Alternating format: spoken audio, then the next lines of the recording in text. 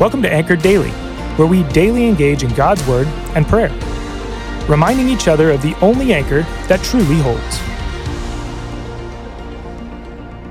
Hello, fellow saints. This is Jillian, and I'm excited to bring you reflections on chapter 4 of Ephesians.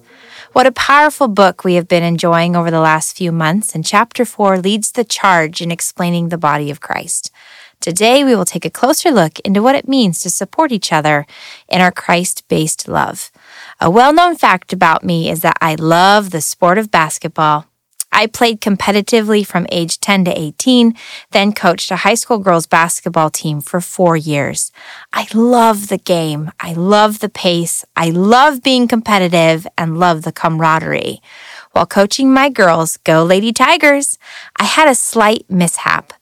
While aggressively rebounding the ball off the backboard, I took my eyes off the ball. In one split second, instead of having all my 10 fingers functioning and working appropriately together, my left pinky decided to go rogue. In doing so, it went from a perfect, straight, movable 180-degree finger to a 45-degree in pain, crooked finger. Thinking it was just simply dislocated, I coerced my friends to help me pop it back into place so we could keep the scrimmage game going. After numerous painful attempts to try and get a quick fix done, my finger wouldn't budge. Succumbing to my reality, my pinky finger took me out of the game and sent me packing to the emergency room. X-rays showed a 100% dislocation, and the ER doctor decided to numb the hand and force it back into place. Quick fix, right? Nope. The realignment of my finger shattered the bones inside and created a non-functioning finger. I was presented with two options.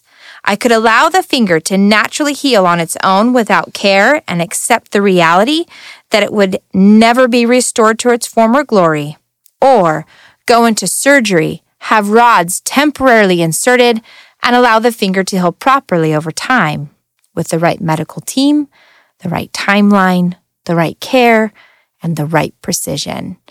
As you guessed, I chose option 2. With a mixture of surgery, rods, 6 weeks in a soft cast, and 2 months of physical therapy, my finger was sorta back. On the outside, it's permanently bent and crooked, but on the inside, it is stronger than ever before. In chapter 4 of Ephesians, Paul tells us in verses 15 to 16 that we are a part of a one-of-a-kind strong body. He states this body is joined and held together by every supporting ligament, grows and builds itself up in love as each part does its work. The ligaments are you and I in this journey in God's kingdom together. A ligament can be defined as a tough, flexible, fibrous connective tissue which connects or holds together bone, cartilages, or joints. As a ligament in the body of Christ, we are charged in staying with each other and holding the body together. As the ligaments, we are tough together, speaking truth in love, rejecting our former selves, growing in Christ, building each other up, doing God's work His way. As the ligaments, we are flexible, doing useful work with our own hands in order to share the gospel with those in need, and only speaking what is helpful in order to support each other. As the ligaments, we are connective, being kind, compassionate to each other. We forgive each other in the same way Christ has forgiven us. See how we truly are ligaments in the body of Christ? Simply put, we must stick together, work together, function together, and be Jesus' hands and feet together. Each member is important, and although we might look crooked and bent on the outside, we can be stronger than ever before on the inside, only if we stay connected and functioning together. Do you notice a brother or sister in Christ starting to be dislocated, broken, strained, sprained, or even torn? You are called to rehab them back together. Why? Because we know the truth, and the truth is Christ, who connects us all together as the head of the body. If Christ is the head of the body, and Paul describes us as being held by every supporting ligament, that means you. That means me. That's all of us. Paul charges us to grow and build each other up in love as each part does its work.